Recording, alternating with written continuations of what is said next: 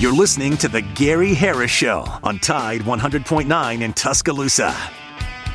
The Gary Harris Show. UCM host Tider Insider TV. Crimson Tide Kickoff. Play-by-play for Alabama sports and sports director for WVUA 23. It's time for The Gary Harris Show on your home for Alabama sports. Tide 100.9 and streaming on the Tide 100.9 app. Everybody, good morning. Welcome to the Gary Harris Show. It's Tuesday, December 12, 2023. I'm your host, Gary Harris. I got my main man, Justin Jones, right there in the control room. He's doing all the heavy lifting this morning, taking your phone calls on the First and Main Condominiums hotline at 205-342-9904. We're with you the next couple of hours talking sports and more here on the Big Tide 100.9 FM and 1230 AM WTBC, plus the Tide 109 app and Tide109.com. So make sure you got us tuned in this morning as we are ready to go. And you heard there in the Fox Sports Update before we went on the air, the crazy Monday night doubleheader last night, two upsets with the Giants beating the Packers. And then we'll talk with Kayla Anderson later this morning on the Titans Report about this unbelievable win by the Tennessee Titans. And what a bad loss for the Dolphins. How quickly things can change in the NFL. The Dolphins were cruising, it looked like, to the AFC East. But then the Bills at 6-6 went into Kansas City, beat the Chiefs. And then the Dolphins last night inexplicably blew a 14-point lead in the final couple of minutes and lost to the Titans in a game that we'll talk a lot about this morning. And just in the NFL, I mean, I say it every week. It's where number 32 can beat number 1. They're all professionals and lot of parity, but good show lined up for you this morning. I'm going to run it down for you here in just a second and touch on some topics making news. But first, I need to let you know that this hour of the Gary Harris Show brought to you as always by my friends at Alabama Credit Union. Steve Swafford, the CEO, right through the entire organization, a beacon of financial integrity. Alabama Credit Union is a lot better than a traditional banking institution because you have an opportunity to become a member. Join me as a member of the Alabama Credit Union. Find out more at alabamacu.com. That's alabamacu.com, or get by and see them at one of their many locations around the state of Alabama. Alabama Credit Union, loans for real life. Some rules and restrictions do apply. See if you're eligible for membership and join today and feel good about your money. And put a little extra change in your pocket. All right, Justin, this is what we got lined up for today. Drew DeArmond, the Rocket Man, will be talking ball with us at 9:30 this morning. Of course, he's the co-host of Talking Ball on 977 ESPN Radio in Huntsville, weekday mornings from 7 until 9 with Scott Tyson. Then at 10:15, yes, Kayla Anderson will join us with the Titans Report. And my gosh, last night, Monday Night Football doubleheader. And you had the Giants winning their third in a row, kicking a field goal at the end of the game to beat the Packers after they almost got let that one get away, and that was an upset. But then the biggest upset of the year in the National Football League was last night down in South Florida, where the Tennessee Titans, Justin, they had a good plan. Defensively, I thought they played against Tua and the Dolphins about as well as anybody has all year. But Will Levis threw an early pick six on an inside screen down at the goal line. Seiler, the defensive tackle, picked it off and ran it about 5 yards for a pick six. And then late in the game, when it was 13-13, and the Dolphins offense had not scored a touchdown in the game, the Titans muff a punt. Ask Auburn about that. They muff a punt deep in their own territory. The Dolphins score to go up 20-13. Next possession, first play from scrimmage after the kickoff, and Levis with a terrible pitch to Derrick Henry hit off his shoulder pads. Dolphins recover inside the 20. Touchdown again, and it's 27-13. At that point, I'm getting ready to go on the air with the sports at WVUA 23, and I'm thinking the game is over. I'm thinking that it's absolutely over, and you saw what happened if you watched the game. I mean, the Titans go down, score a touchdown to make it 27-19. They go for two and get the 2-point conversion. So if they score again, I guess they're in position to win the game, which obviously is what happened. So it's 27-21. The Dolphins go 3 and out. Derrick Henry scores his second touchdown of the game. He didn't have a great game statistically in terms of rushing yards, but he got 2 touchdowns.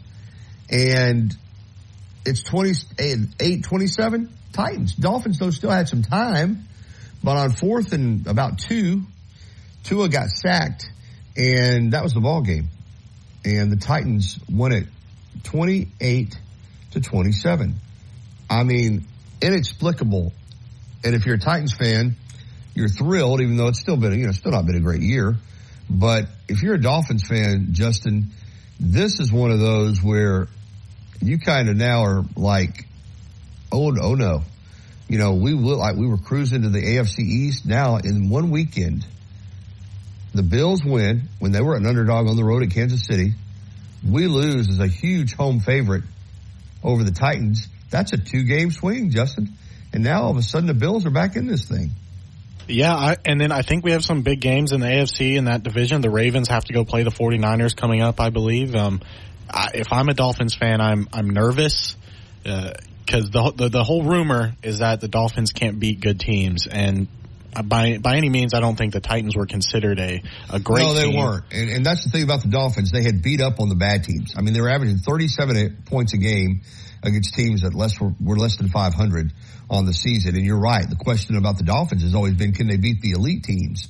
But they had hammered bad teams this year. Well, and what I think it really at home, and I got to tell you something. A lot's going to be made of the last couple of minutes, obviously, Justin. But the thing about that game was, and Tyreek Hill went out with an ankle injury, came back in, but the Dolphins' offense didn't do much all night, man. That's exactly what I was going to get to. I think once Tyreek Hill was out after, I think 3 minutes left in the first quarter, he, like you said, he eventually came back. That offense runs through him, and you could tell when he was gone, they struggled to find any sort of production. They didn't run the ball nearly at all in the midfield, which I thought was strange, considering Achane, as good as he's been, and he's back from injury, and Mostert. But yeah, Tyreek Hill is the key to that team, and when he's not on the field, they suffer. Well, it's just, again, it's a reminder of what the NFL is all about. And Mike McDaniels, the coach of the Dolphins, said something after the game, and I agree with him 100%. I've always felt this way. He said, you can have a good team, feel like you got a good team, know you got a good team, but you got to prove it every week in this league. I mean, there's no, there are no gimmies. And more so now than ever before, because all the leagues, all the rules are slanted toward parity. We've talked about this before, Justin. It's 17 games now instead of 16, prior 14, before that 12. But the way they try to set the rules is, they used to say 8-8, but, to try to fix it where every team, is like 8-9 or 9-8, somewhere in that range, all about the same. And of course, that's not going to be the case, but it is an example of what can happen. And so you can be really good, but it's a week-to-week deal. And, and things can change so quickly. I mean, you got a Buffalo team that people still feel like is one of the more talented teams in the league, and they were sitting there at 6-6. And all of a sudden, with the prospect of going to Kansas City, you think they're going to be 6-7 and maybe out of the playoff picture completely. They win. And then the Dolphins, who are a 14, point favorite, they lose, and it's game on. The 49ers had some injuries and lost 3 in a row. And now they're back playing probably the best football of anybody in the National Football League. The Eagles, one of the most difficult teams to beat, have lost 2 in a row. And not just lost 2 in a row, got hammered by their 2 major rivals in the NFC, the 49ers at home and then the Cowboys on the road.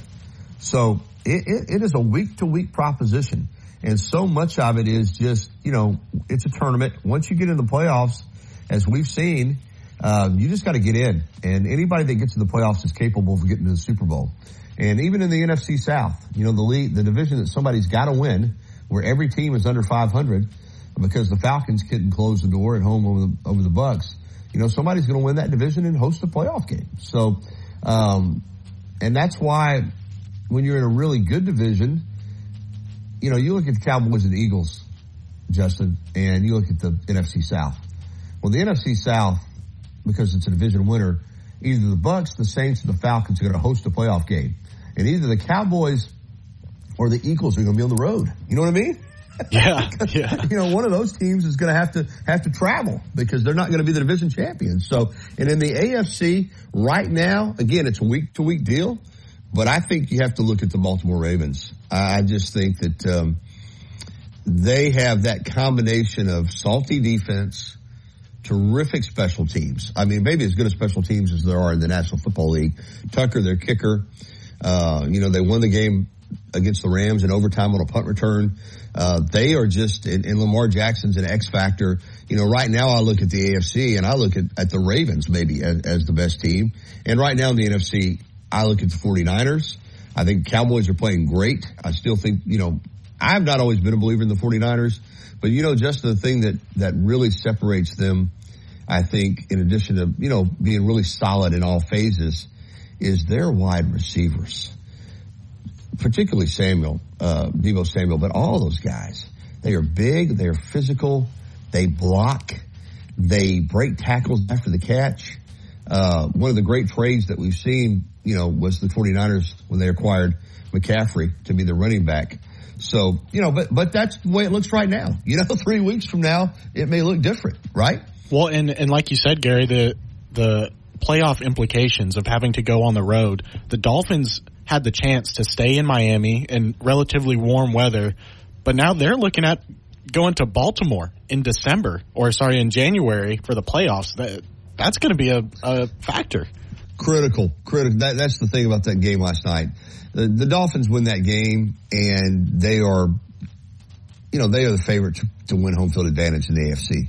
And when you're a warm weather team and you play in South Florida, and then listen, everybody plays in the same conditions. I get that.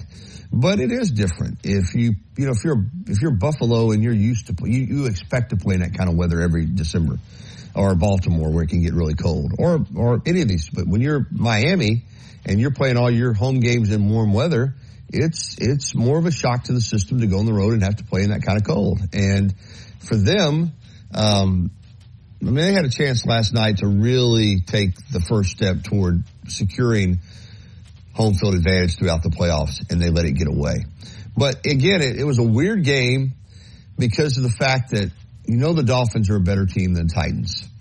But the Titans had a good plan, and again, defensively, they just kind of were able to bottle up Miami. They didn't give up the explosive plays. They didn't give up the 75-yarder, and they made the Dolphins earn everything. And the Dolphins had turnovers. They had a field goal blocked. And the Titans had all that stuff happen too, but that's the Titans. We know the Titans offense is not elite, but the Dolphins offense is elite. And it's easy to look at the game now and say, well, it was 27-13. There's no business. The Dolphins had no business losing that game, and they didn't, but their offense didn't earn that 27 points. Again, they had Zach Seiler with a defensive pick six from the 5-yard line. And then at 13-13, they had produced 2 field goals, and the kid muffs the punt, and that's a gimme touchdown. And then the bad pitch from Levis to Henry, and that's a gimme touchdown. But the offense had not really produced anything. So I guess what I'm saying is, even after the Titans took the 1-point lead, the Dolphins had time. They had time. They didn't have any timeouts, but they had, what was it? There was well over a minute on the clock, wasn't it? I think it was like around a minute 30, yeah. Yeah. And once again, though, the offense, they never even got to midfield. They had the third and, 4 or whatever, 5, and they threw it out to A-Chain. He should have taken a loss there for about 4 or 5 yards. He made a great play just to get to within about a yard or two of the sticks. And then on 4th and 2, they don't even get the pass off. Tua gets sacked, and that's the end of the ball game. So I know we spent a lot of time talking about this game this morning, but it was crazy, and we love talking about the NFL here. But it is 9:16, so we have got to get to the break. But let me remind you, we've got, as I said, Drew DeArmond coming up. We're going to talk Bama football and basketball at 9:30. But before that, we're wide open in the next segment for phone calls on the First and Main Condos hotline at 205-342-9904. When we come back on the other side, too, I'm also going to get into some other topics with regards to Alabama football and, Ryan Williams, transfer portal, all of that stuff on the other side of the break. So you're off and running here with us on the Gary Harris Show this hour, being brought to you by Alabama Credit Union. We'll take a break. We'll come back. We'd love to entertain your phone calls. 205-342-9904. We'll be right back after this. Hot This season of Alabama football on Tide 100.9 brought to you by Birmingham Racecourse Casino. Just a few minutes away where you can be a winner too. From the University of Alabama, this is Crimson Tide Today. It's a daily update on Bama sports and it's brought to you by Everwood, the official treated lumber of Alabama athletics. Everwood, wood treated right. Hello again, everybody. I'm Roger Hoover. Alabama women's basketball picked up another victory on Sunday as the Crimson Tide defeated Samford 69-39. Head coach Christy Curry met with the media after the win. Just really proud of the toughness our kids have shown all week. It's been 3 games in 5 days, and designed that way when you finish the SEC season and then you go right into the SEC tourney. How are we going to respond to that? So I thought we tried to put ourselves in a position of a couple of different scenarios that can help prepare us for March. Loved who we were down the stretch on the boards. I thought we rebounded the ball better. Really proud of this one next to me. I thought she's had 2 really good days, and I thought she stepped up in a big way defensively yesterday, and then good to see her today be who I know she can be, and I'm really proud for her because she comes to work every single day and is such a team player. So happy for our team, and thought we had an opportunity to really learn a lot about ourselves. I'll have more in a moment. Producing championship quality lumber is not an easy process, but at Everwood Preserving, it's our only process. Wood treated right. Everwood offers top-notch pressure-treated wood for decks, outdoor structures, commercial jobs, and more that you can build your reputation on. When it comes to quality, we're on the winning team. Visit your local Everwood dealer today and discover the difference for yourself. Everwood Preserving Incorporated, the official lumber of the Alabama Crimson Tide. If you missed last night's edition of Hey Coach presented by Alpha Insurance, catch it on demand on the CTSN YouTube page and the Alabama Insider podcast. Crimson Tide Today is brought to you by Everwood. Crimson Tide Today is a production of the Crimson Tide Sports Network from Learfield. It's the holiday mystery sale at JCPenney. How much will you? Tide 100.9 Tuscaloosa weather. Another day of blue sky and sunshine. The high for this afternoon around 56. Clear tonight below 32. Tomorrow and Thursday, sunny both days. Highs between 58 and 61. And Friday, partly to mostly sunny with a high at 59. I'm James Spann on the ABC 3340 Weather Center on Tide 100.9. It's 42 degrees in Tuscaloosa. You see him on WVUA 23 covering sports and on Tider Insider TV on Tuesday nights. Don't miss a minute of the Gary Harris Show. Weekdays from 9 to 11 on Tide 100.9.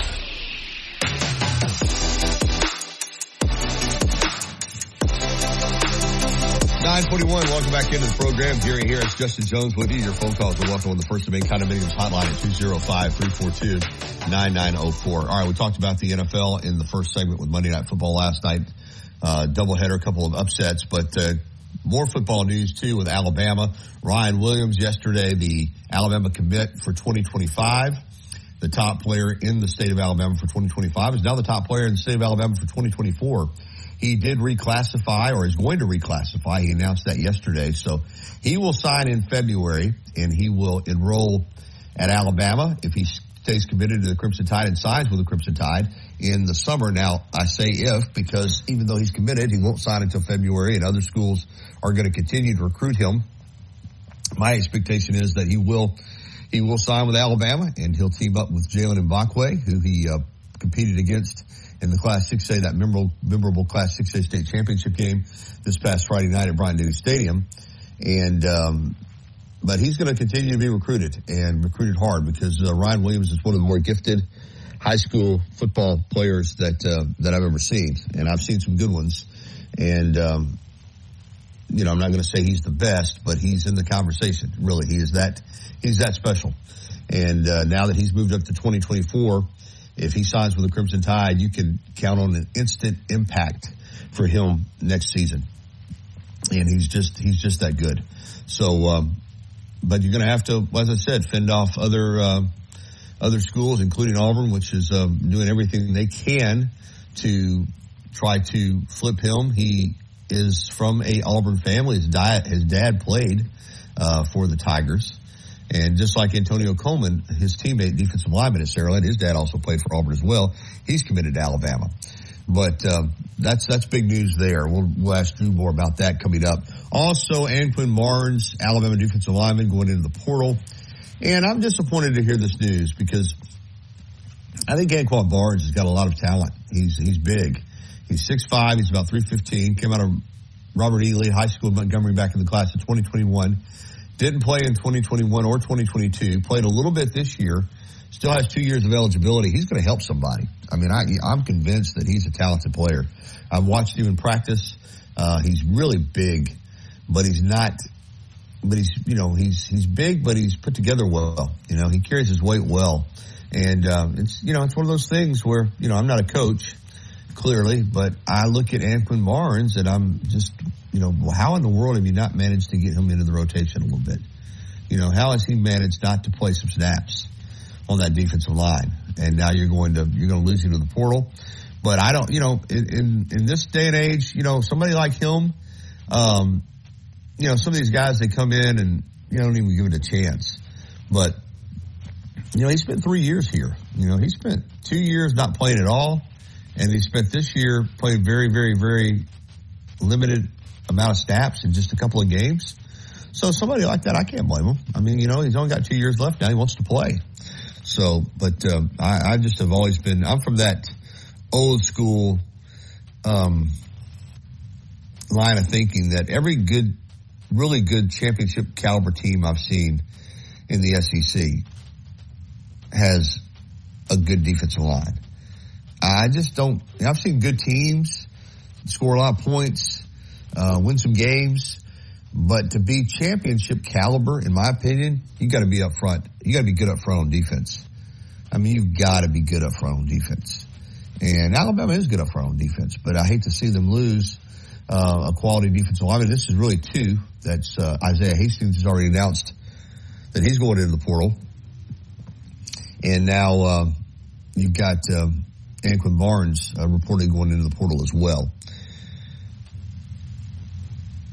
And, Alabama's still going to bring in more defensive linemen. They've got some good defensive linemen coming back. But this is a guy, again, I always thought had the potential to play here. And for it not to happen, for me, is just a little bit disappointing. But, hey, listen, this is the portal world that we live in. And did you see, Justin, speaking of the portal, that Dylan Raiola, the quarterback that's been committed to Georgia and is playing over at Buford High School and moved into the Buford system to play there close to Georgia, is now on flip watch to Nebraska, where his dad played, and I think his uncle may be a coach, maybe the defensive line coach there. Yeah, defensive line coach. Yeah, and this is, you've already had Vandergriff, announce that he's transferring to Kentucky, and, I know they got Carson Beck coming back, but this is their top guy.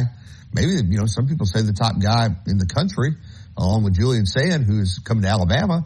And if he flips, all of a sudden they're going to be scrambling to get a quarterback. They got to have, you can't just rely, even though Beck's their guy, you got to have people behind him, and their quarterback room's getting a little thin in a hurry if this holds up. So, I mean, it's crazy now, isn't it? Not just with the portal, but with high school recruiting. And I mean, until you get them signed and get them on campus, you just don't know, do you? I agree. I think Dylan Raiola may be the definition of this transfer portal quarterback. I mean, the guy's been in 4 different high schools in 4 years, and this would be his, if he does eventually flip to Nebraska, this would be his 3rd college that he's committed to. That's right. It's kind of insane, really. I don't think you would ever think about this maybe 10 years ago or even less than that, just how much things have changed. You wouldn't, and that's the real world that we're in now, is that this is not being approached anymore by the top prospects. At least, maybe some of them, but for the most part, they're looking at this strictly now as a business decision. I'm not saying that some of them don't want to get an education. I think some of them do, but that's not the primary thing that they're looking at. They're looking at football and dollar signs. Yeah.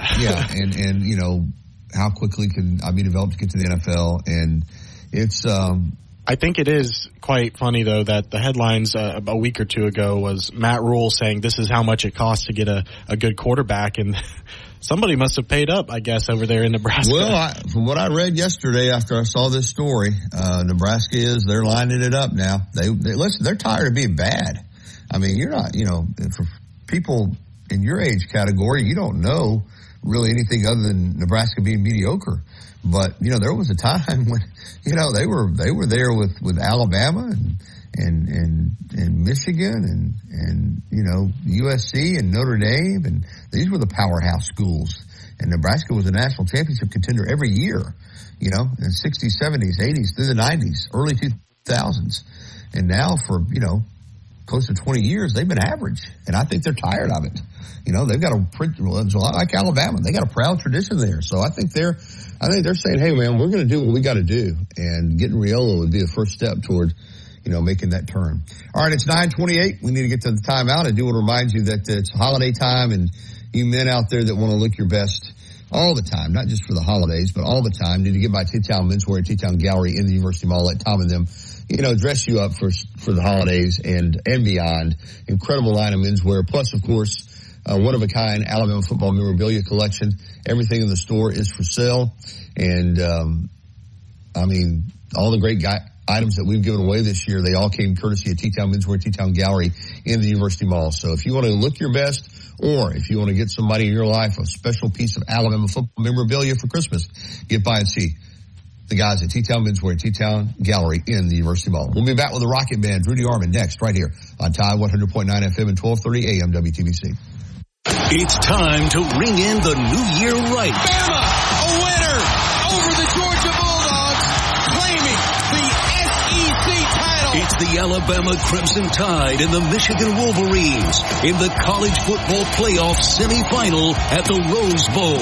Our coverage starts at 1 on New Year's Day on your home for Alabama football. Brought to you by Birmingham Racecourse. BirminghamRacecourse.com. You can be a winner too. If you need the best place for your high school football coverage is right here on Tide 100.9 and online on Tide100.9.com.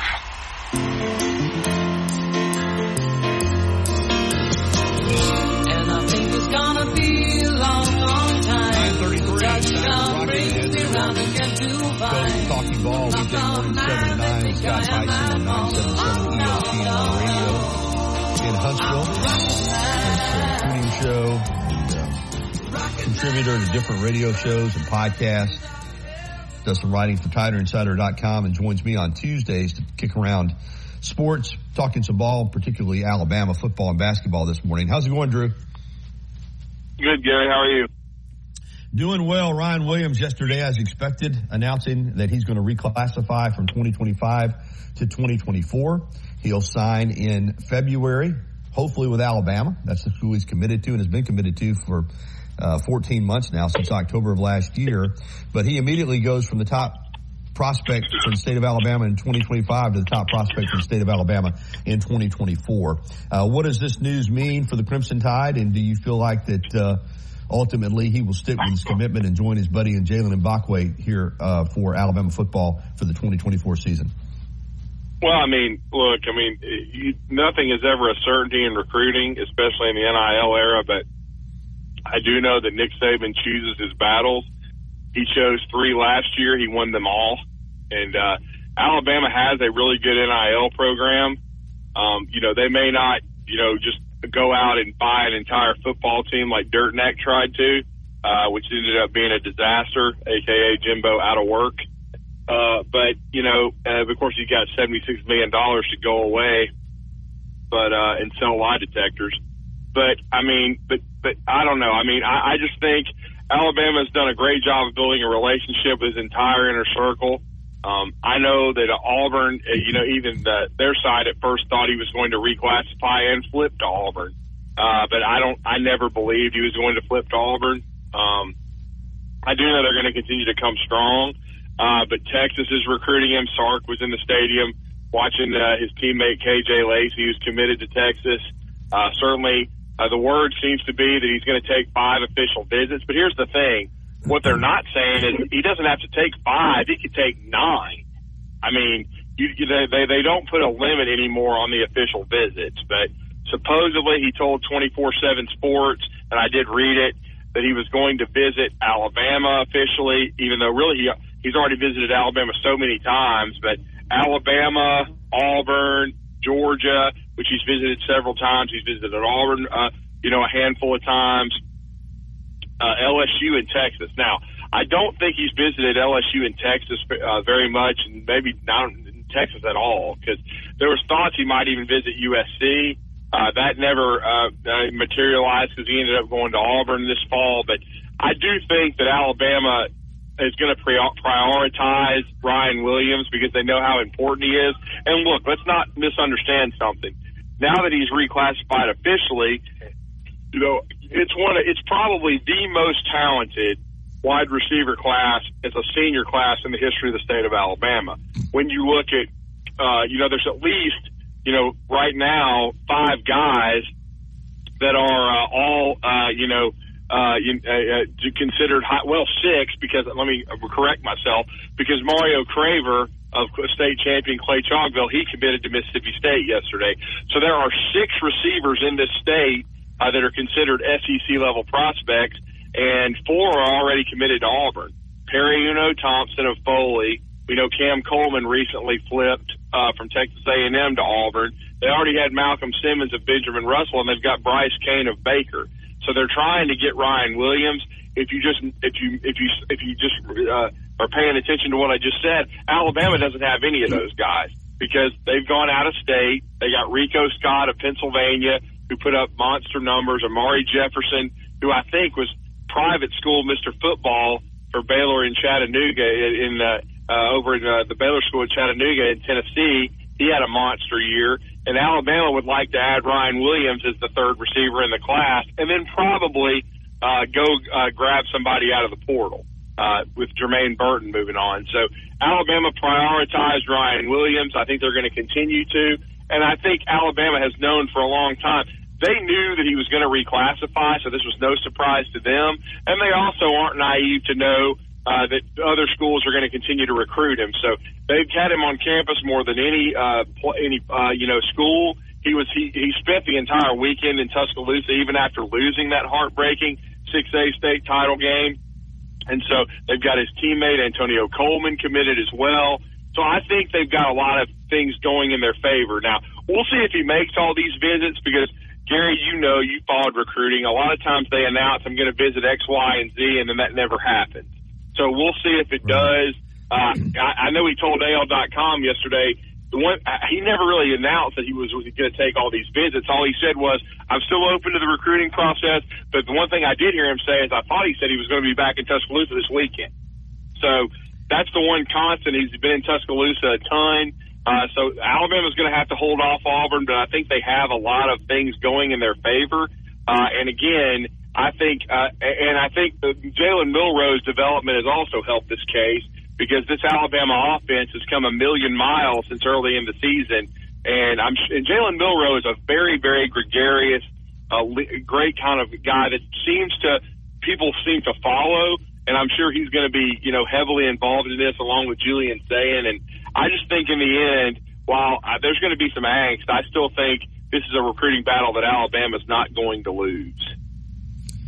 Drew, speaking of Ryan Williams and Jalen Mbakwe and Craver and Lacey, this past Friday night, this Class 6A state championship game, don't get me wrong, Class 7A game too with Thompson and with Central Phoenix City, but that Class 6A state championship game was something else. And, we've seen great high school football in the state of Alabama, but when you looked at Ryan Williams on one side and you look at Mbakwe on the other side and what he's able to do as a quarterback, because that's what gives his team the best chance to win, but two dynamic athletes, and to think that they are committed to the same school and it's Alabama and they could be, on this roster in 2024, I think Mbakwe will play corner, but it's not beyond the realm of belief that he's the kind of player you might have play some snaps on offense, even in a place like Alabama. But you get Ryan Williams and you get Mbakwe and you're already Alabama and have the kind of talent they have here. Those two guys, man, are difference makers, Drew. They're special. Oh, yeah, there's no doubt. I mean, look, people have already asked me to compare, like, who does Ryan Williams compare to? Now, I will never in my life say that anyone is David Palmer, because David Palmer is the most unique football player that I probably have ever seen in the state of Alabama. Now, and he's going into the State Hall of Fame this year, Gary, as you know. He was announced as going into the Alabama State Hall of Fame, and he should. He's a guy that could probably play every position on a football team except for offensive line, and probably linebacker just because of his size. But every other position David Palmer could play and play well, including quarterback, for those who never had a chance to see him take a snap or throw a football. He was just such a unique weapon. But I think the best way for me to say is it's about the impact in the game. And David Palmer you had to account for him no matter where he lined up. And I think Ryan Williams is the same way. I think he's more of a cross between David and as far as his elusiveness and his ability to make plays in different spots. That's where I kind of see some David Palmer in him. But I also see some Jalen Waddle because of his explosive speed. Because Jalen Waddle just had unbelievable breakaway speed and quickness. And I think I see kind of a hybrid between, Ryan Williams with David Palmer and Jalen Waddle. I'm not sure anybody's ever going to be as elusive as the Deuce was, because he just had such unbelievable lateral quickness. But I do see some make you miss like that, and I see some of the Waddle speed. So he's kind of like a combination of both those guys, but he's a unique talent. I've never seen anybody affect the game the way he did as a sophomore at Saraland, and carrying them to a state championship and being the run threat and receiver threat that he was. And then he carried it over this year, and certainly, even though they lost the state championship game in heartbreaking fashion, he affected the game with 4 touchdowns, 232 receiving, a short rushing touchdown, and then they, for whatever reason, decided to kick the ball off to him. And that's where you see some of the Palmer in him, because he can affect you so much as a kick returner, and Waddle. So he's just a unique talent, Gary. And then Mbakwe, what a great kid he is, because I think we all understand that either corner or wide receiver, very likely corner, is his future. But due to the fact that Clay Chalkville wanted to put the ball in his hands, because guess what? He's their best player. Drew Gilmer decided to make him the QB. He certainly did that. And it worked out in spades. He had one heck of a season and had one heck of a state championship game and played corner on that last series. He's just a great player, a great kid, and got tremendous track speed. And I think both those guys can be leaders in this recruiting class and help this Alabama team win more championships, because, as you know, there's one thing you can't coach, or two things, athleticism and speed. And both those guys have each of them in spades. No doubt about it. That's a great synopsis. Drew DeArmond with us here on the program. Speaking of trying to win a championship, that's where Alabama is at again this year under Nick Saban. One of the Final Four. Speaking of Saban, Drew, there's still a lot of stuff floating around out there that if Alabama wins the national championship, he might hang it up, or might be planning to hang it up anyway. I don't see it. First of all, I think he's too much of a planner, too much of I don't think he would just spring this on anybody. And watching him recruit at 72, I mean, he's logging as many miles as any head coach in the country. And I just don't see a guy that's planning for an exit. I'm watching a guy in San Diego yesterday with Julian Say, and I'm watching a guy who's planning to continue this dynasty and building for the future. That's what I'm seeing, Drew. What about you?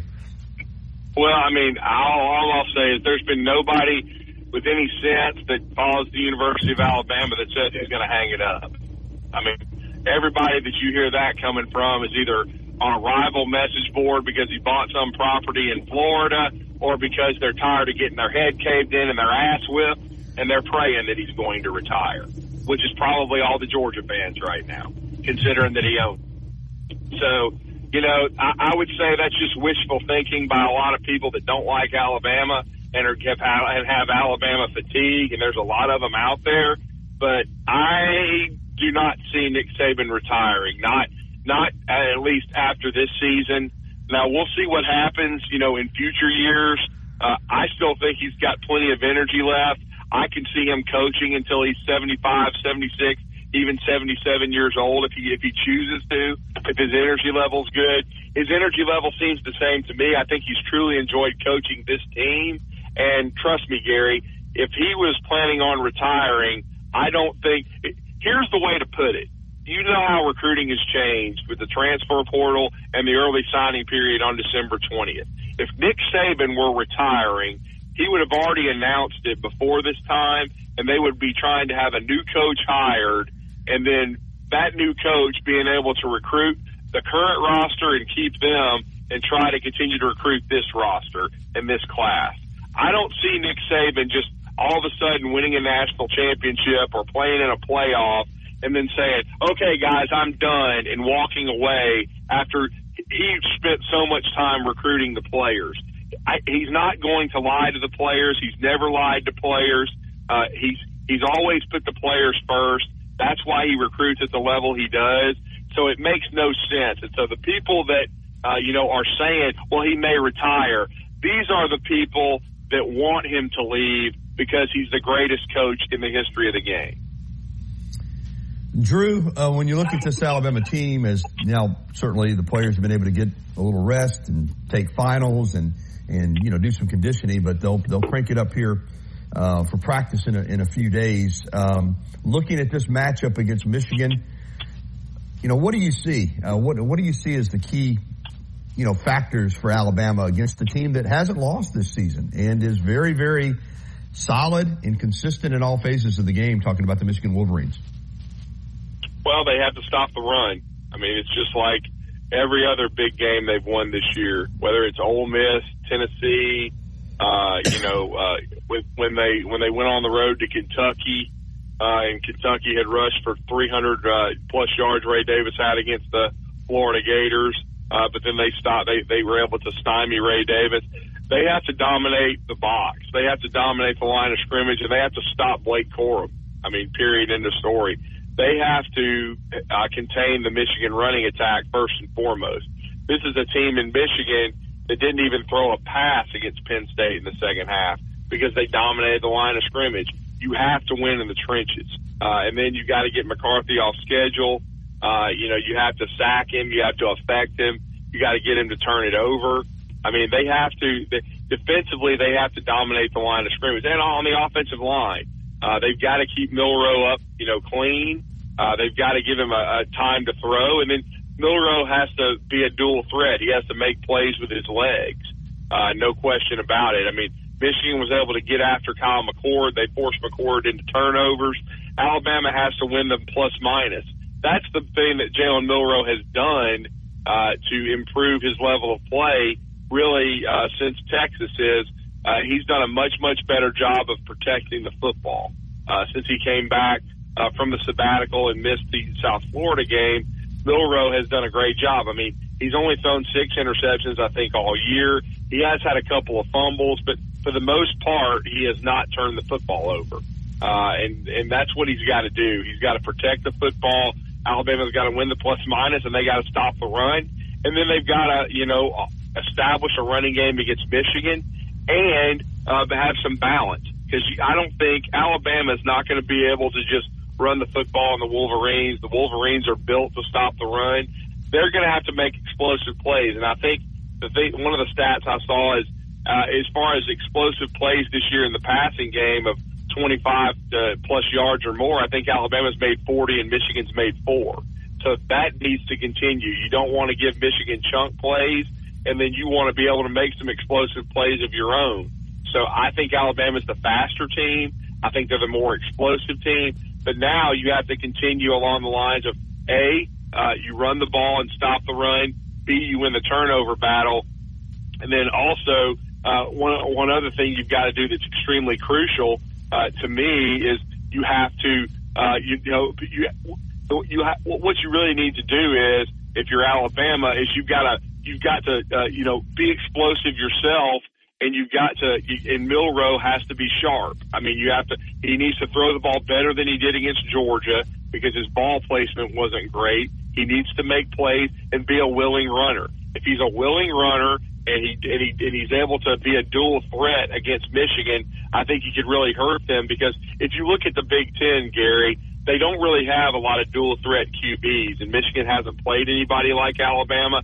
So Georgia tried to spine with two guys. That'll be interesting to see if they kind of emulate that this Michigan, or if they do some different things. But I just think overall, if you're Alabama, you've got to run the football, stop the run, win the plus minus, have Milroe be a willing runner, and then probably a fourth thing is defensively, besides stop the run, is you've got to be able to pressure, J.J. McCarthy. You've got to move him off his spot.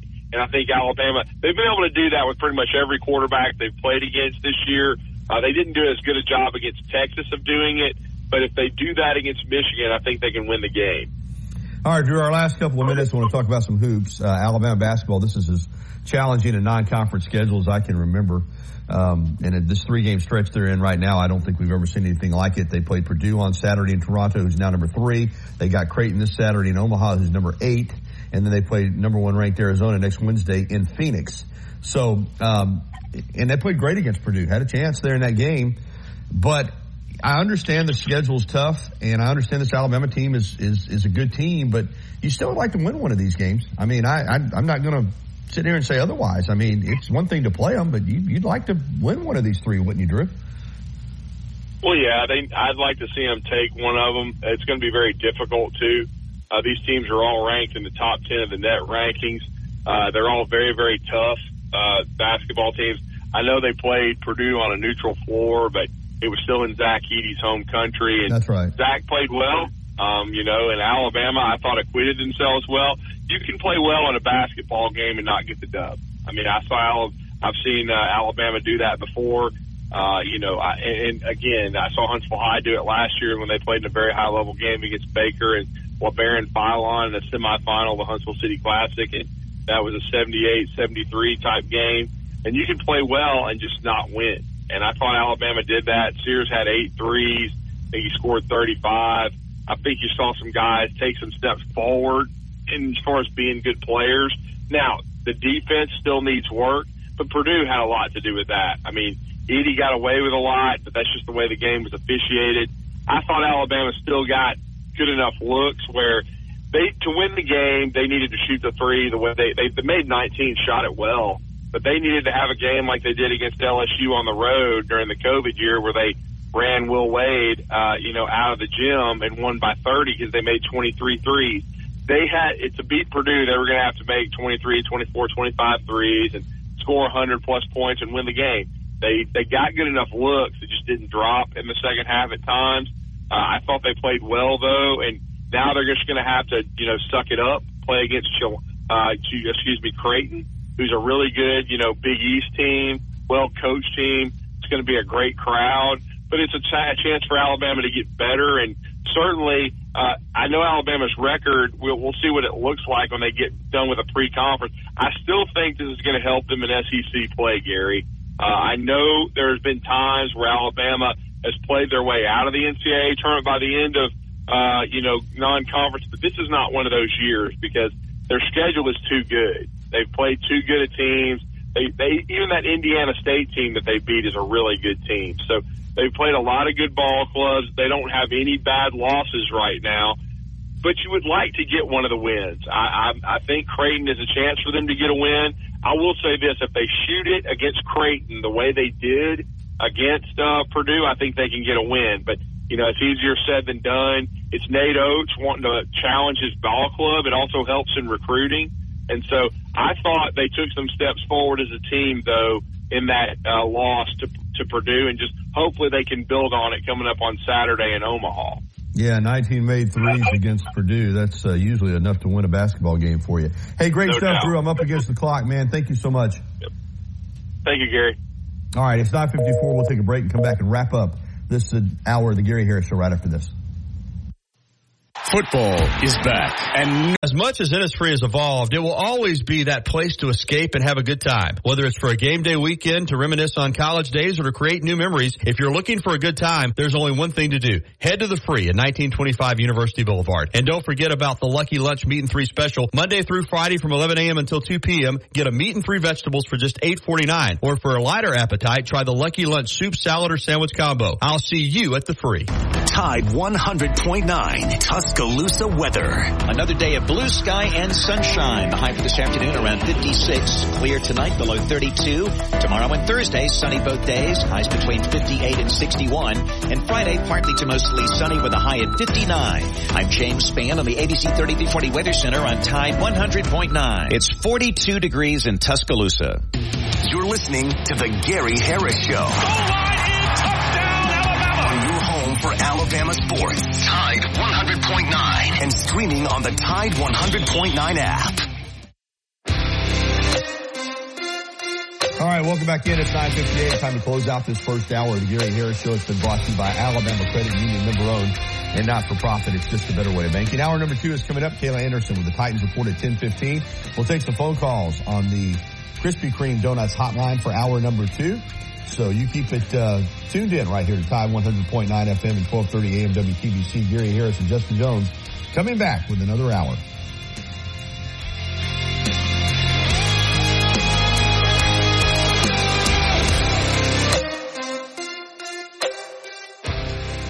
The Birmingham WTBC Tuscaloosa and W265CG Tuscaloosa, a Town Square media station. Tide 100.9 and streaming on the Tide 100.9 app.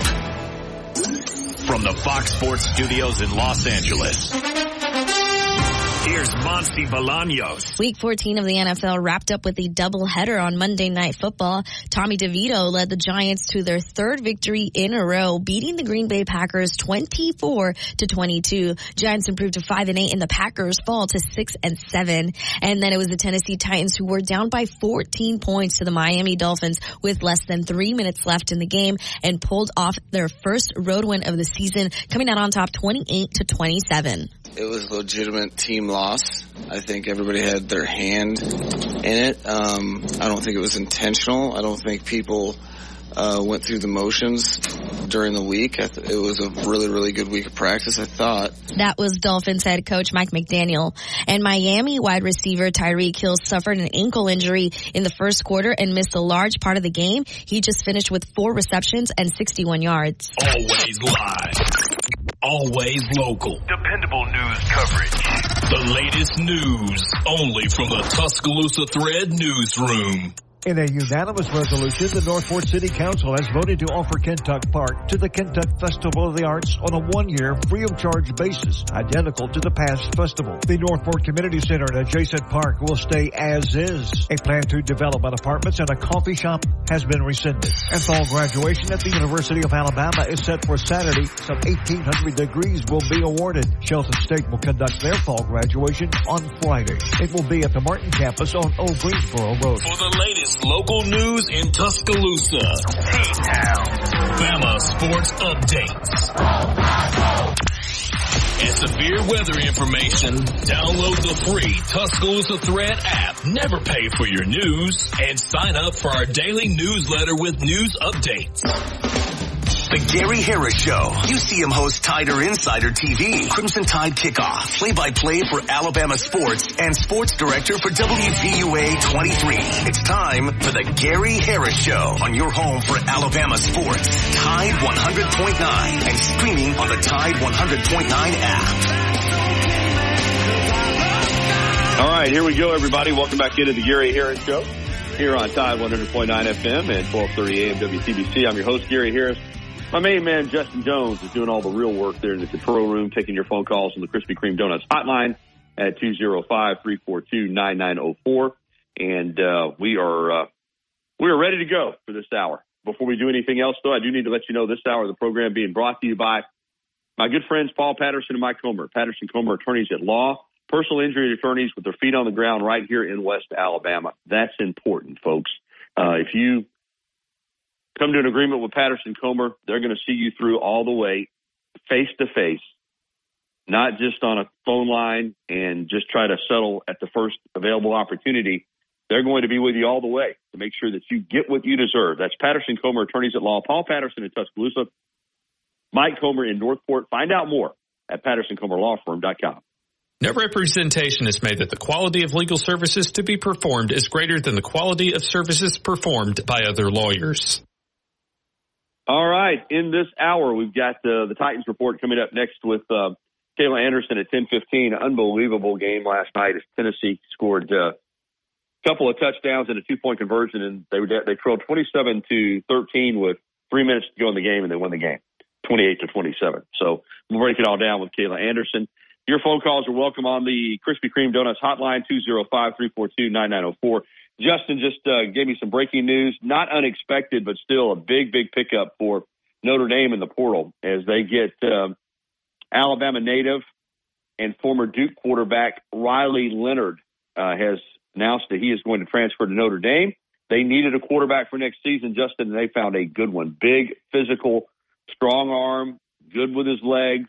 Has played a lot of football at this level. And just like last year when Notre Dame brought in Sam Hartman from Wake Forest, they now bring in another ACC quarterback in Riley Leonard, the former Fairhope star from Duke. Yeah, I think Riley Leonard's been at the top of a lot of people's list as the, weird to say, but kind of the number one free agent, if you will, here in the portal era. Big pickup for Notre Dame. I'm thinking they're going to try to do the same thing that they did with Sam Hartman. They found a lot of success this year, played some good football.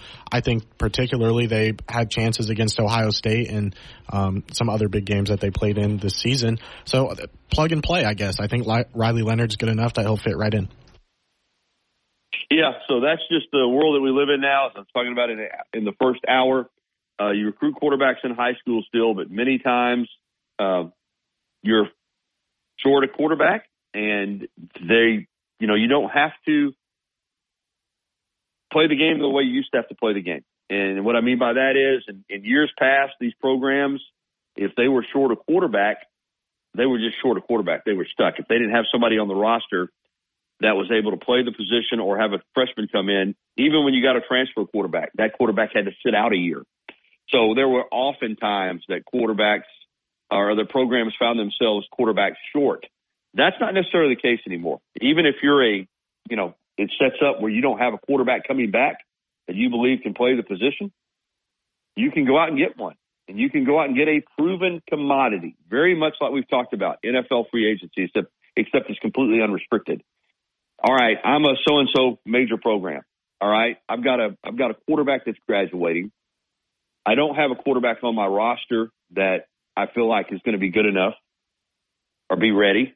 Obviously, we're bringing in a kid out of the high school ranks. We don't think he's ready. But you know what? Here's a quarterback that played 3 years at this school. Here's a quarterback that played 2 years at this school.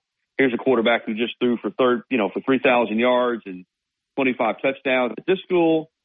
And they are all in the portal ready to go. They are experienced. They are proven, and they are talented, and they are available. And we can go out and we can sign one of these quarterbacks if they choose to come to our school. We can offer them money if we want to do that. It's all legal. And we don't have to give up anything. We don't have to give up a player. We don't have to give up a draft pick because there are no draft picks. We don't have to. This is completely unrestricted free agency.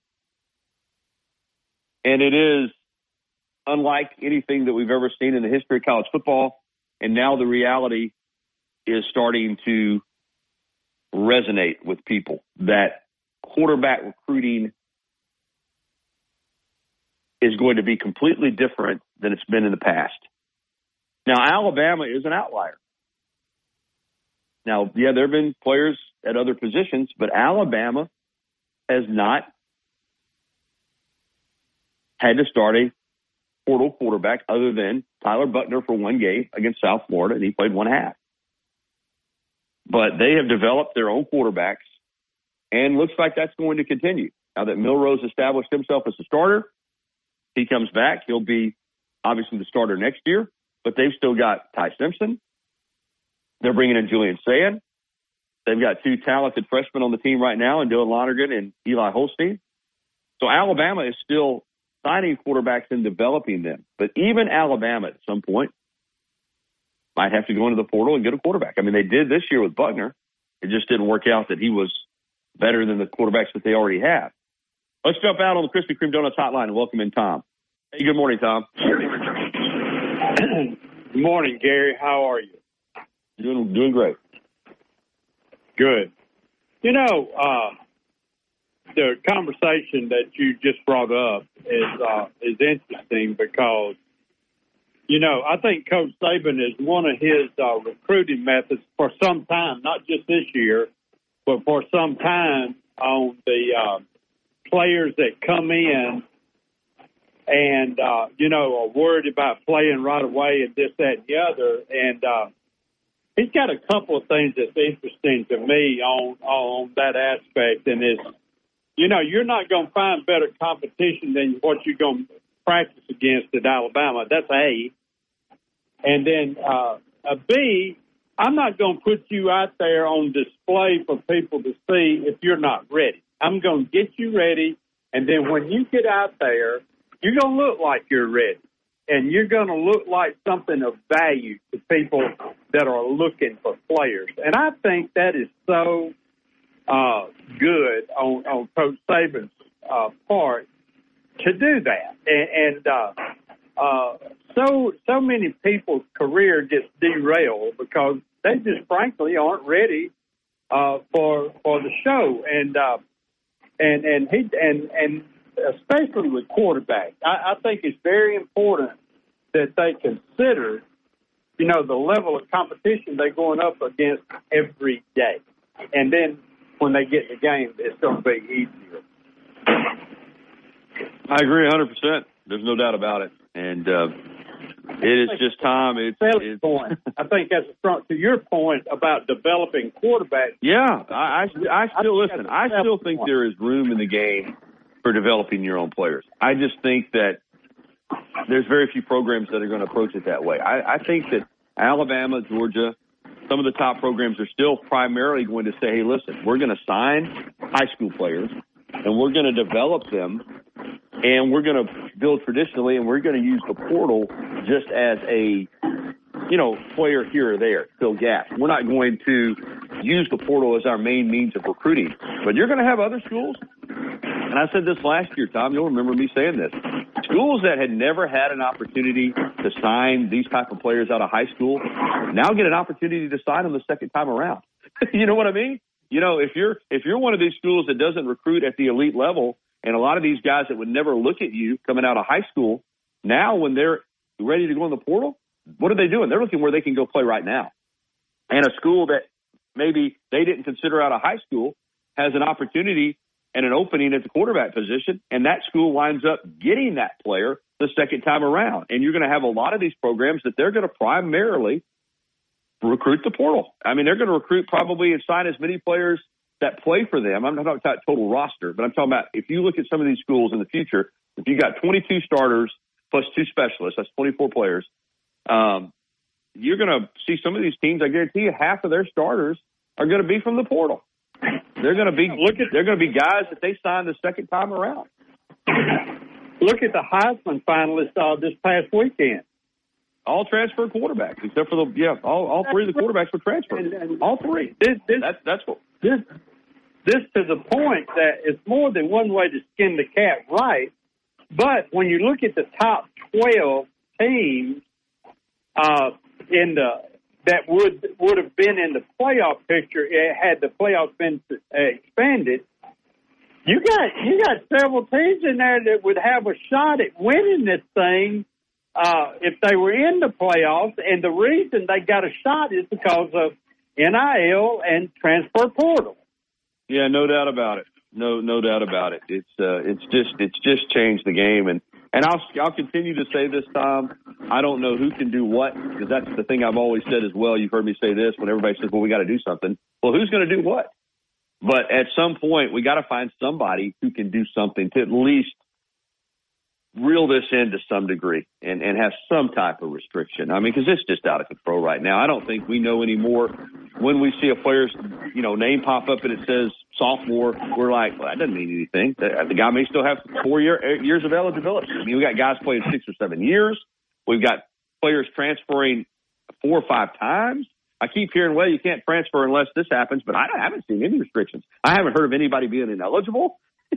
Half these kids transfer so much. You're wondering, when do they ever, how do they keep a curriculum up? How do they stay eligible? But that's never a factor. I mean, it is like we talked about. It's almost just pay for play now in school, and regular educational curriculum just seem to be in the background. Hey, got to go, Tom. Thanks. See ya.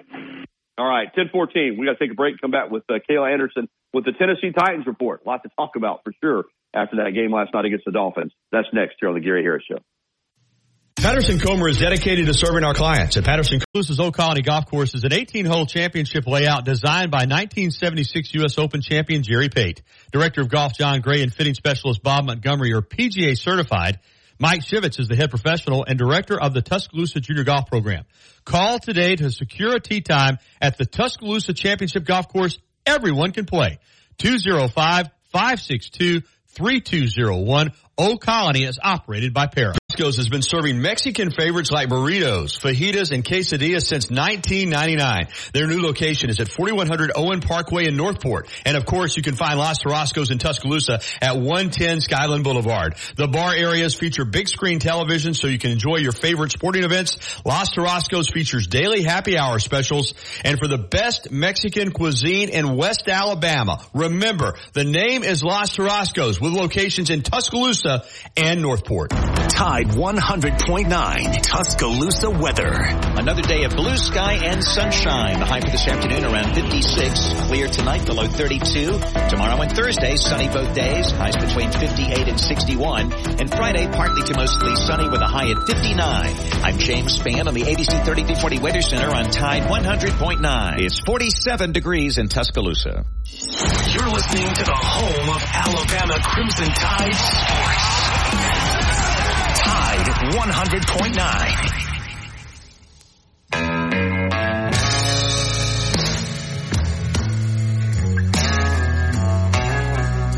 10:18. It's time for the Tennessee Titans report with Kayla Anderson from Ramon, Kayla, and Will. 104.5 The Zone in Nashville. And boy, what a game last night. Good morning, Kayla. How are you? Hey, good morning, Gary and folks. Yeah, it was quite the thriller and kept a lot of us up past our bedtimes. And heck, some people even went to bed and woke up this morning and said, my goodness, did that really happen? But what a thrilling game. Yeah, I think when it got to 27-13 there were a lot of people who just went ahead and turned off the TV. Of course, I'm getting ready to do the 10 o'clock sports, and I go out to the set, and it's 27-13, and I'm thinking the game's over, and then I come back in and see the end of it. Unbelievable. Of course, I was texting you during the game thinking, it's just time to just blow this organization up and start over, because it was just all the things that we've seen from the Titans. Defensively, they had a great plan. Let's start there. They didn't give up the huge chunk plays. They kept everything in front of them. They gave themselves a chance to win, but then, they shot themselves on the foot offensively. The pick six to Seiler, the defensive lineman, on an inside screen, and then 13-13, you muff a punt. Then Levis with a bad pitch to Henry off his shoulder pads. And next thing you know, a great defensive effort and a good plan just looks like it's going to go for naught. And that's when it just happened. I mean, it's not going to change the fact that this team's not going to go to the playoffs. It's not going to change the fact that this team is going to be looking to the future. But it just for one night gave Tennessee Titans fans something to poke their chest out about. What an amazing comeback.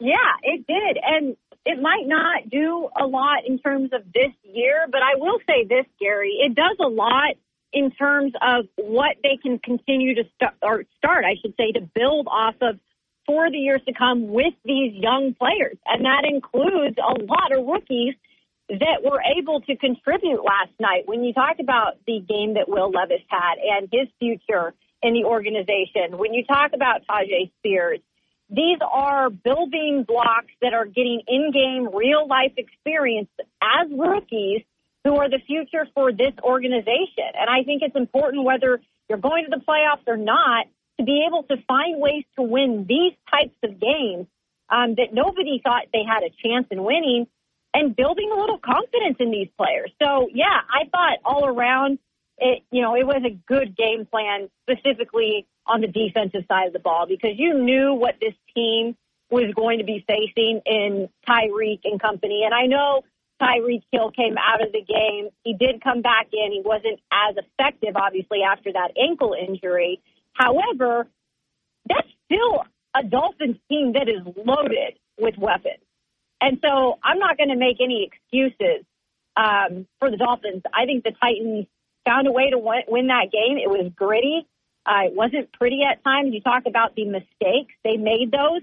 Not a lot of times do teams win those games, but the effort with the offense coming back in the end to respond with Will Levis and the way he took them on those two drives, and then the way they finished it, because Miami had time. They had time to win that game. And the defense has not done that this year, where they have been able to hold it together. And when you saw that happen last night and Harold Landry do what he did, and he's kind of been a guy that has not produced a lot this year, coming off that ACL last year, to me, like, that is what an incredible team win looks like. And Will Levis said it on the broadcast afterwards. He said, that gives us confidence. That win gives us confidence. Speaking of Levis, because he's a rookie, and last night at times, I mean, he just didn't look good. But you see the toughness, you see the physicality that not many quarterbacks play with, and the ability to rally a team and make plays. I mean, he makes plays, and that's something that the Titans have needed at quarterback, and they seem to have finally found it in a guy that, can maybe sometimes flounder around, but he's got playmaking ability, and he's not afraid of the moment. I mean, he's always dialed in, believing that he can make plays, and last night down the stretch he did. It was a huge moment for him, too, as the quarterback of this franchise. And that is what Titans fans have been really asking for in a franchise quarterback, is somebody who's not only going to go on the field and get it done, but somebody who can kind of rally the troops, who is more of that vocal, passionate kind of leader. And no knock against Marcus Mariota and Ryan Tannehill, who have been the recent quarterbacks of this franchise, but they just weren't those types of quarterbacks. It wasn't easy at times for them to kind of rally the troops, and it was hard sometimes for fans to connect because they were more of a quiet, leader.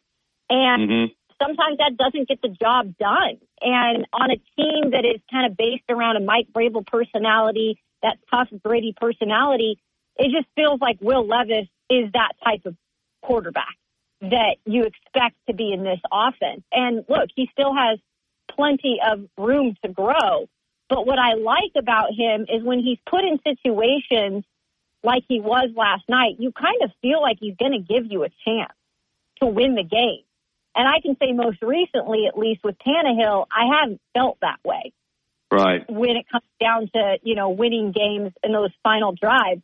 And he knows how to separate it. Like, he's passionate on a good play or after a touchdown, or he's mad on a bad play, but he leaves it on the sideline and he gets back out there and he's just all about business. So I think it's something that's going to be exciting for Titans fans also moving forward, that they have a quarterback that has passion behind what he's doing and he's not afraid to show it. He's just got to be careful with the hits that he might be either putting on others or taking, because you want him to stay healthy. We saw what happened with Anthony Richardson his rookie season. You don't want to see that. You want him to preserve his body, and that's something he's going to have to learn quickly. The other side of this, Kayla, is a horrible loss for the Dolphins. One thing the Dolphins had done this year is they had beat up on bad teams. The question about them is can they beat the elite teams? But they had just rolled over bad teams. I think the expectation last night was, will they score 50? And it's a reminder that the NFL 1 through 32, anybody can beat anybody. But going into the weekend, you've got the Bills at 6-6, playing at Kansas City as an underdog. The Bills win. The Dolphins, as a huge favorite at home, lose. And now Dolphins fans are like, okay, this is why we're the Dolphins. All of a sudden the AFC East is up for grabs again. They were closing in on, a chance to have home field throughout the playoffs, which is vital to a warm weather team. And now all of a sudden, boom, it's in one night or one weekend, it's kind of blown up for Miami. They can still get it done, but now they're going to have to work.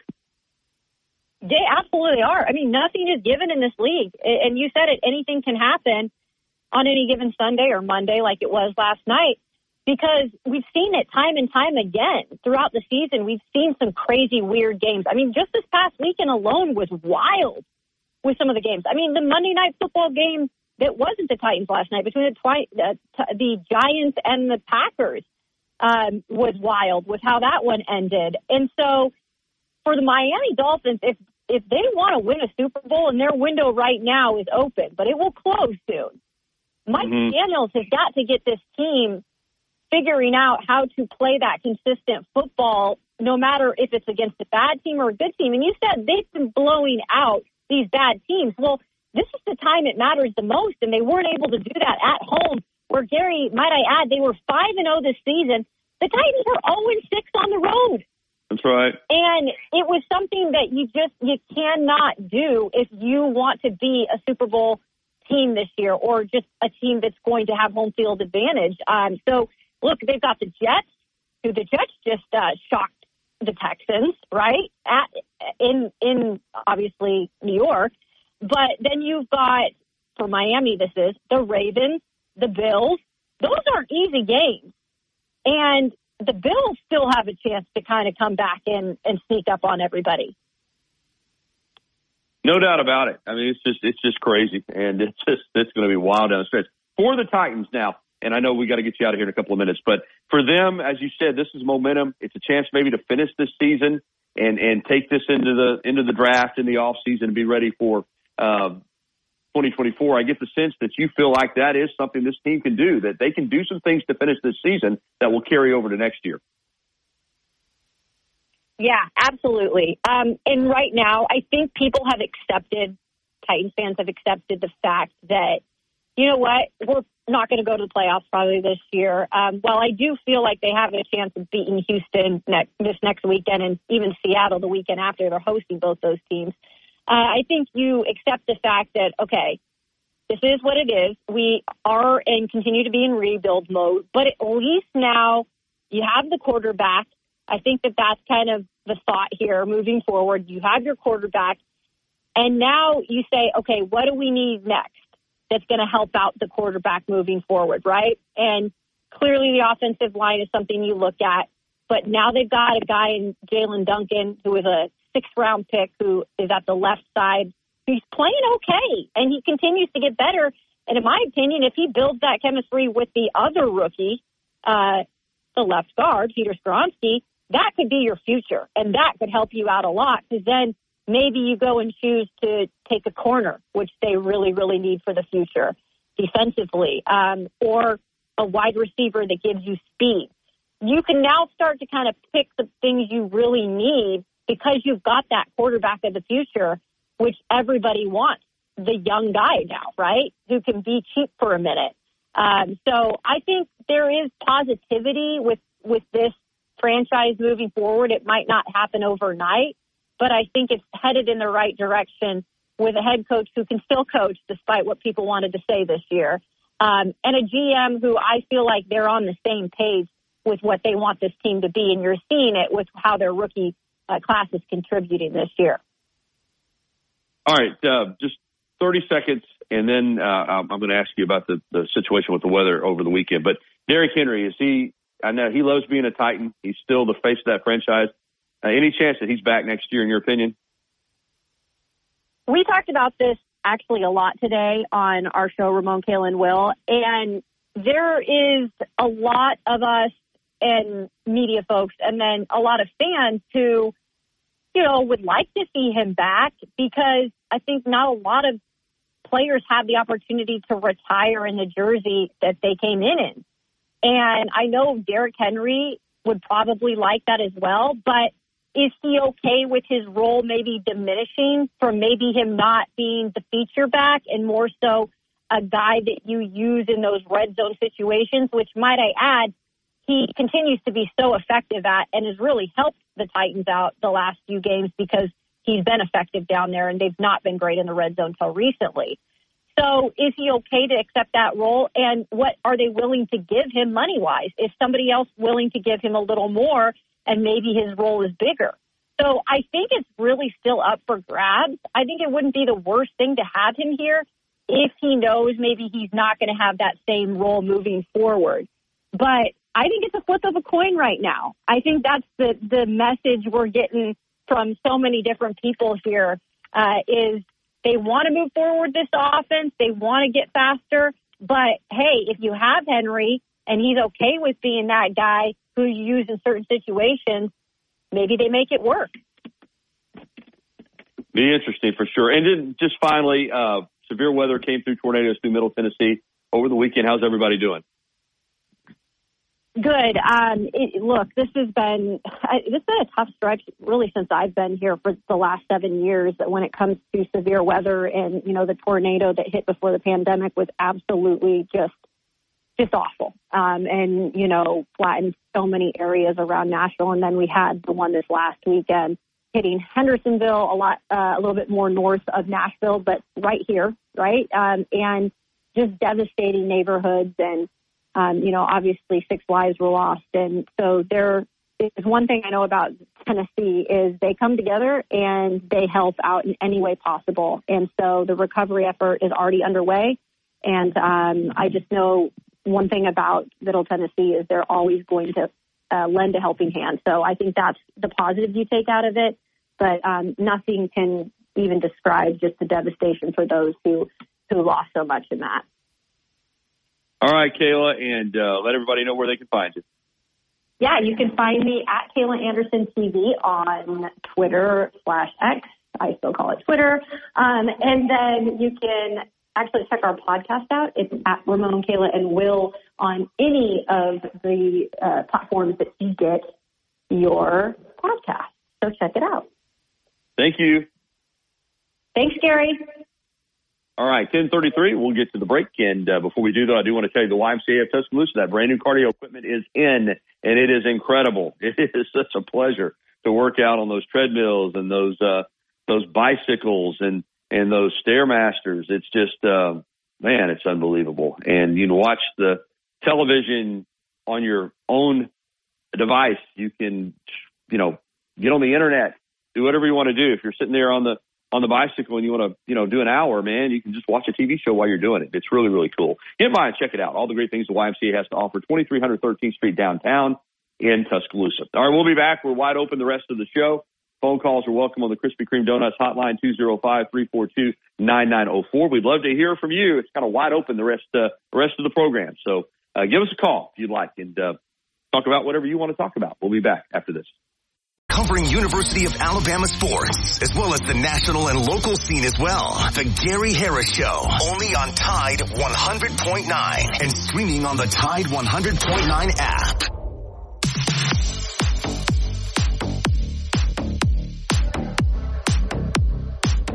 All right, 10:37. Welcome back into the Gary Harris Show here on Tide 100.9 FM, 1230 AM WTBC. Download that app, Tide 109 app. That's probably the best way to get us. And also you can listen to the live stream on Tide109.com.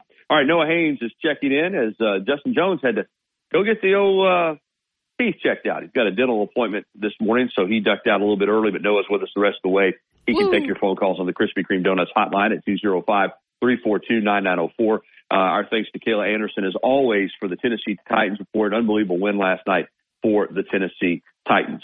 All right, I had somebody shoot me a text and said, you know, what do you think? You were talking about the portal. Said, what do you think is going to happen with Alabama as far as portal additions this year? I have no idea at this point. I really don't, simply because I know there's been several players, including Anquan Barnes, we talked about this morning, the defensive lineman out of Montgomery, go into the portal. But I don't know what Alabama is going to do, because right now Alabama's focus is more on trying to win a national championship. And they're not really in portal addition mode. So there are some teams that their season is over, or they're not playing in a major bowl game, yeah, they're shopping the portal hard. Again, we heard the news this morning, former Fairhope star Riley Leonard leaving Duke to join Notre Dame. And we will, see some other quarterbacks, Cam Ward, Washington State. There's many that are out there that are high-profile players that are going to be looking for a place to land. As I said, though, Alabama doesn't seem to be in the market for a quarterback from the portal, and what other positions they might look to find, I don't know. Because, again, I think the focus strictly for Nick Saban right now is high school recruiting during the break, and then once they start preparations for the Rose Bowl, then the focus will be completely on playing that game.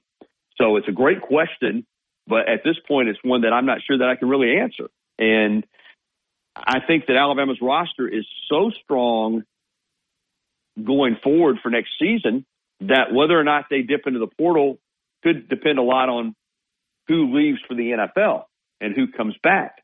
So right now, I think for Alabama, it's the portal secondary as far as what they're going to do as far as their roster is concerned. All right, let's jump out on the Krispy Kreme Donuts hotline, and that's where we find the Cowboy. What's up, Cowboy?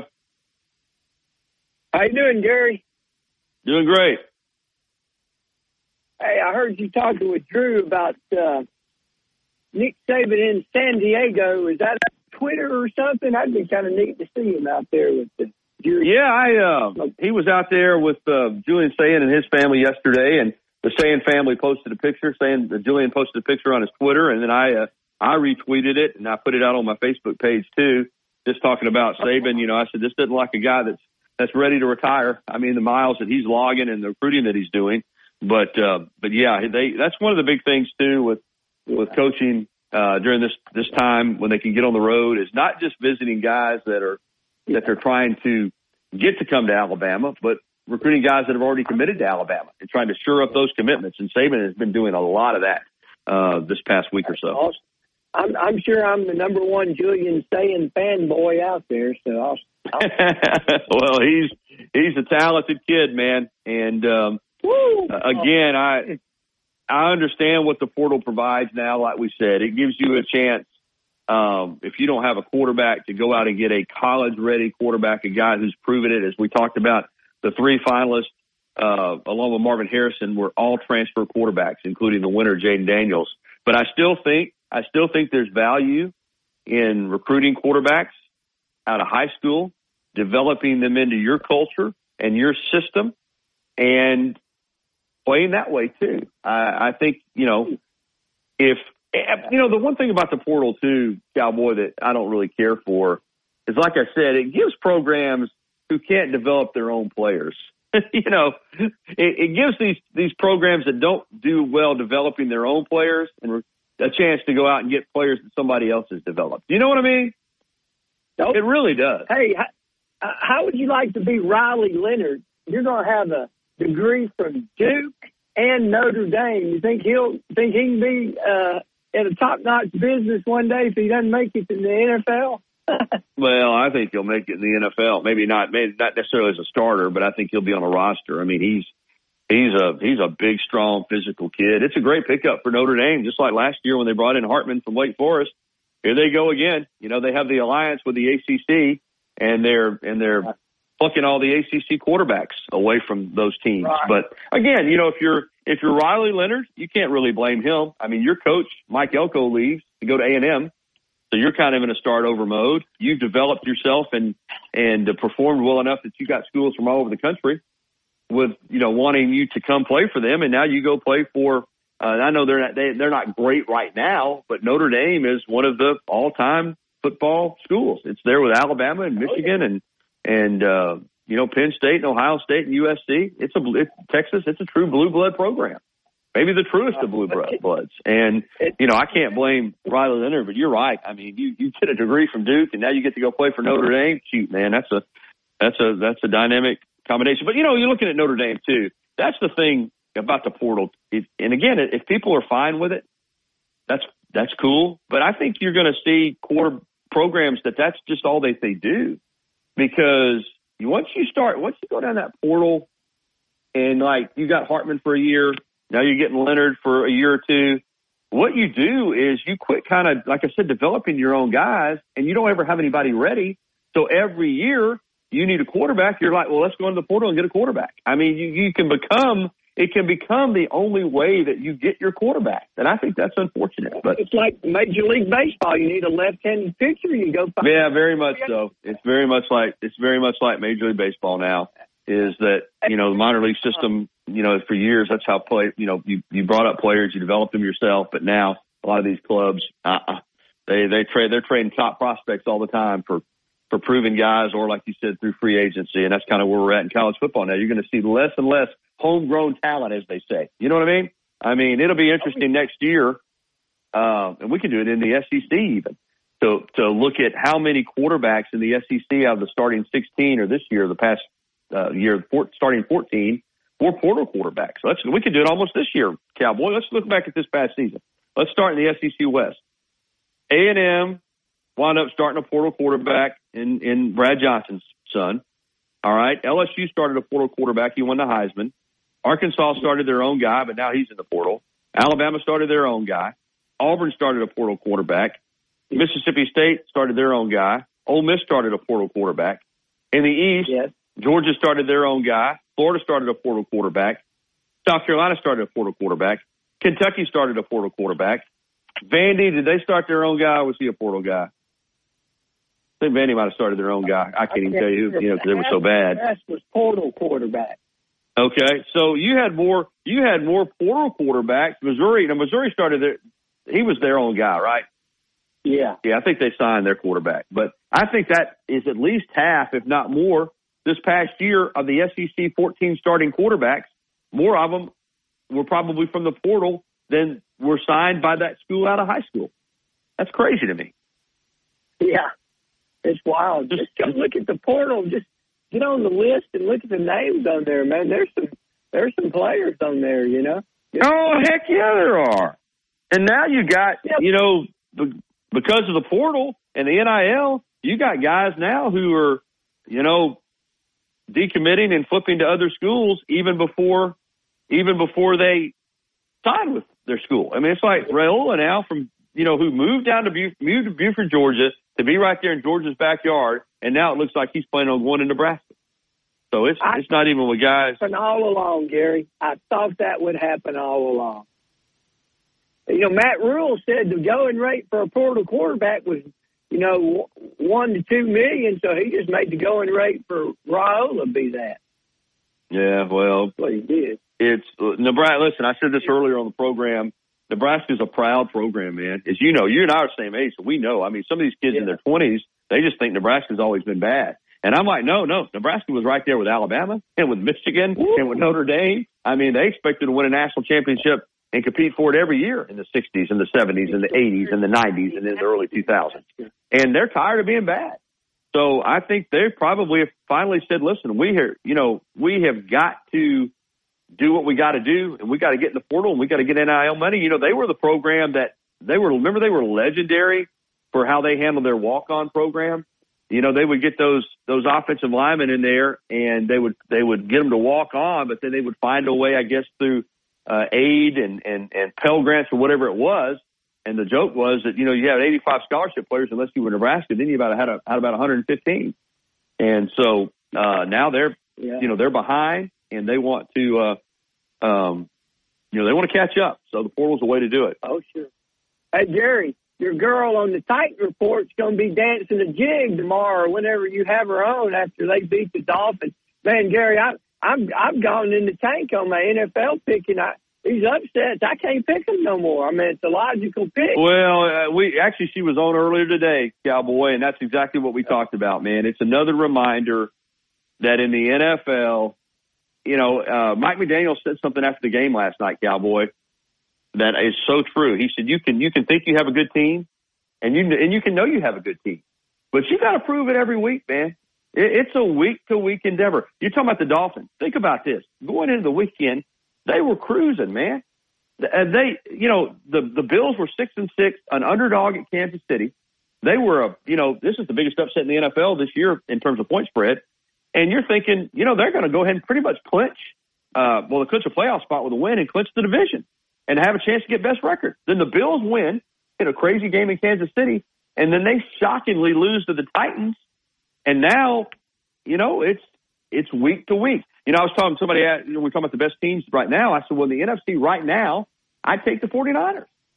And the Cowboys probably second. The Eagles have gotten blitzed the last couple of weeks. But 2 weeks from now, it might look completely different. In the AFC right now, I'd probably take the Ravens. But who knows, man?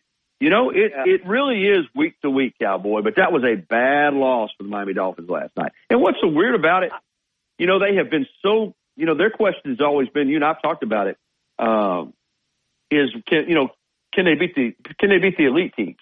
But they have pounded the bad teams, man. Pounded them. And, last night, even before they lost that game, the Titans defensively, they didn't allow the Dolphins to get going offensively. Remember, Zach Seiler had the pick six on the inside screen. They didn't score an offensive touchdown in the game until after the muff punt. Right. It was a very underwhelming performance by the Dolphins offense. And I know Tyreek Hill had his ankle banged up, but you could not have seen that coming. In fact, because I love Derrick Henry, that. I was thinking, my gosh, man, the Titans are going to get blitzed by about 40 or 50 in this game. And it's just going to be go ahead and just, I was thinking blow up the organization, fire Vrabel, start over, that? But like you said, it's the NFL, dude. I don't believe Miami, the way they played last night, unless they get better, can beat Dallas on Christmas Eve. Dallas may lose at Buffalo, but I don't know about Miami. They better. I don't either. But then again, that's why, Miami may come back and play great. That's what I'm saying. It's crazy, this NFL, man. It's 17 games now. It's like everybody at the end of the day, look at the Giants. They got that guy they took off the Sopranos playing quarterback for them. They won 3 in a row. It's nuts. Hey, listen, I got to get to the break and come back. Got to get Ellis on the other side. Good to hear from you, Cowboy.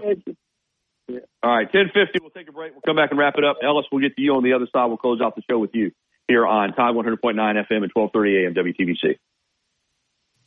Since 2011, Billy's Sports Grill, located on Main Avenue in historic downtown Northport, has been serving their legendary signature chicken sandwich, award-winning wings, and handcrafted cocktails. Billy's is also the spot to watch all your favorite sporting events with big screen, high-definition televisions in both dining rooms, at the bar, and outside on the beautiful patio. Come by and say hello to Kim and Lisa, the Billy's Management Dream Team. Billy's, good food, good friends, and good time. Never miss a moment of the action. Download the free Tide 100.9 app today.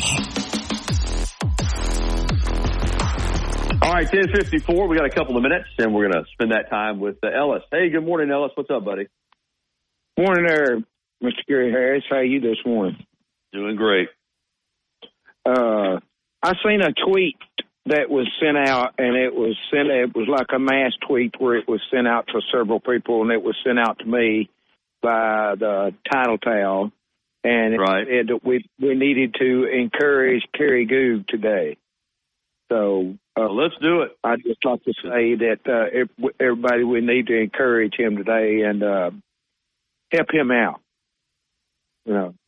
Well, absolutely. A lot of people's thoughts are often with Kerry and his battle with ALS. And man, what a great football player he was at Alabama. And even with that knee injury, was able to play in the NFL, and a gentleman of the highest caliber. And the battle that he's been in for the last several years. I appreciate that. Let's all lift up Kerry Goode today and keep him in our thoughts. Yeah. And one more thing, I know you ain't got too much time. I'm excited about the offensive line from what I've seen. Me too. The play against Georgia. So is most of the offensive line coming back, or have we got some of them? Well, J.C. Latham is draft eligible at right tackle, and I expect him to go. Roberts, the right guard, is back. Booker, the left guard, is back. Proctor, the left tackle, is back. Seth McLaughlin, I don't know if he projects as an NFL guy. He's eligible to leave. He's graduated. He could come back for another year if he chose. So, yeah, most of the offensive line will be back. And they've got some really talented guys waiting to step in. So you should be excited about the offensive line and the way that they come on. And like I said, Latham could return. if he chose to, but my expectation is that he'll probably be rated high enough to go ahead and go into the draft. But they'll have 3 of those guys back at a minimum and possibly 4. Sounds good. But thank you. All right, Ellis. Y'all have a wonderful rest of your day. Yeah, thank you so much for calling in. That's going to close it out for the Gary Harris Show. This hour has been brought to you by Patterson Comer Attorneys at Law. And a reminder to catch me on TV tonight with your local sports on WVUA 23 and with Rodney Orr for Tider Insider TV at 6:30 tonight on WVUA 23. Then back here tomorrow morning at 9 a.m. for the Wednesday edition of the Gary Harris Show. For Noah Haynes and Justin Jones, I'm Gary Harris. Thanks for listening, everybody. The Miller's Edge is coming up next at 11 a.m. Have a great day. Thank you for listening to the Gary Harris Show on your home for Alabama sports. Tide 100.9 and streaming on the Tide 100.9 app. Famed Elvis tribute.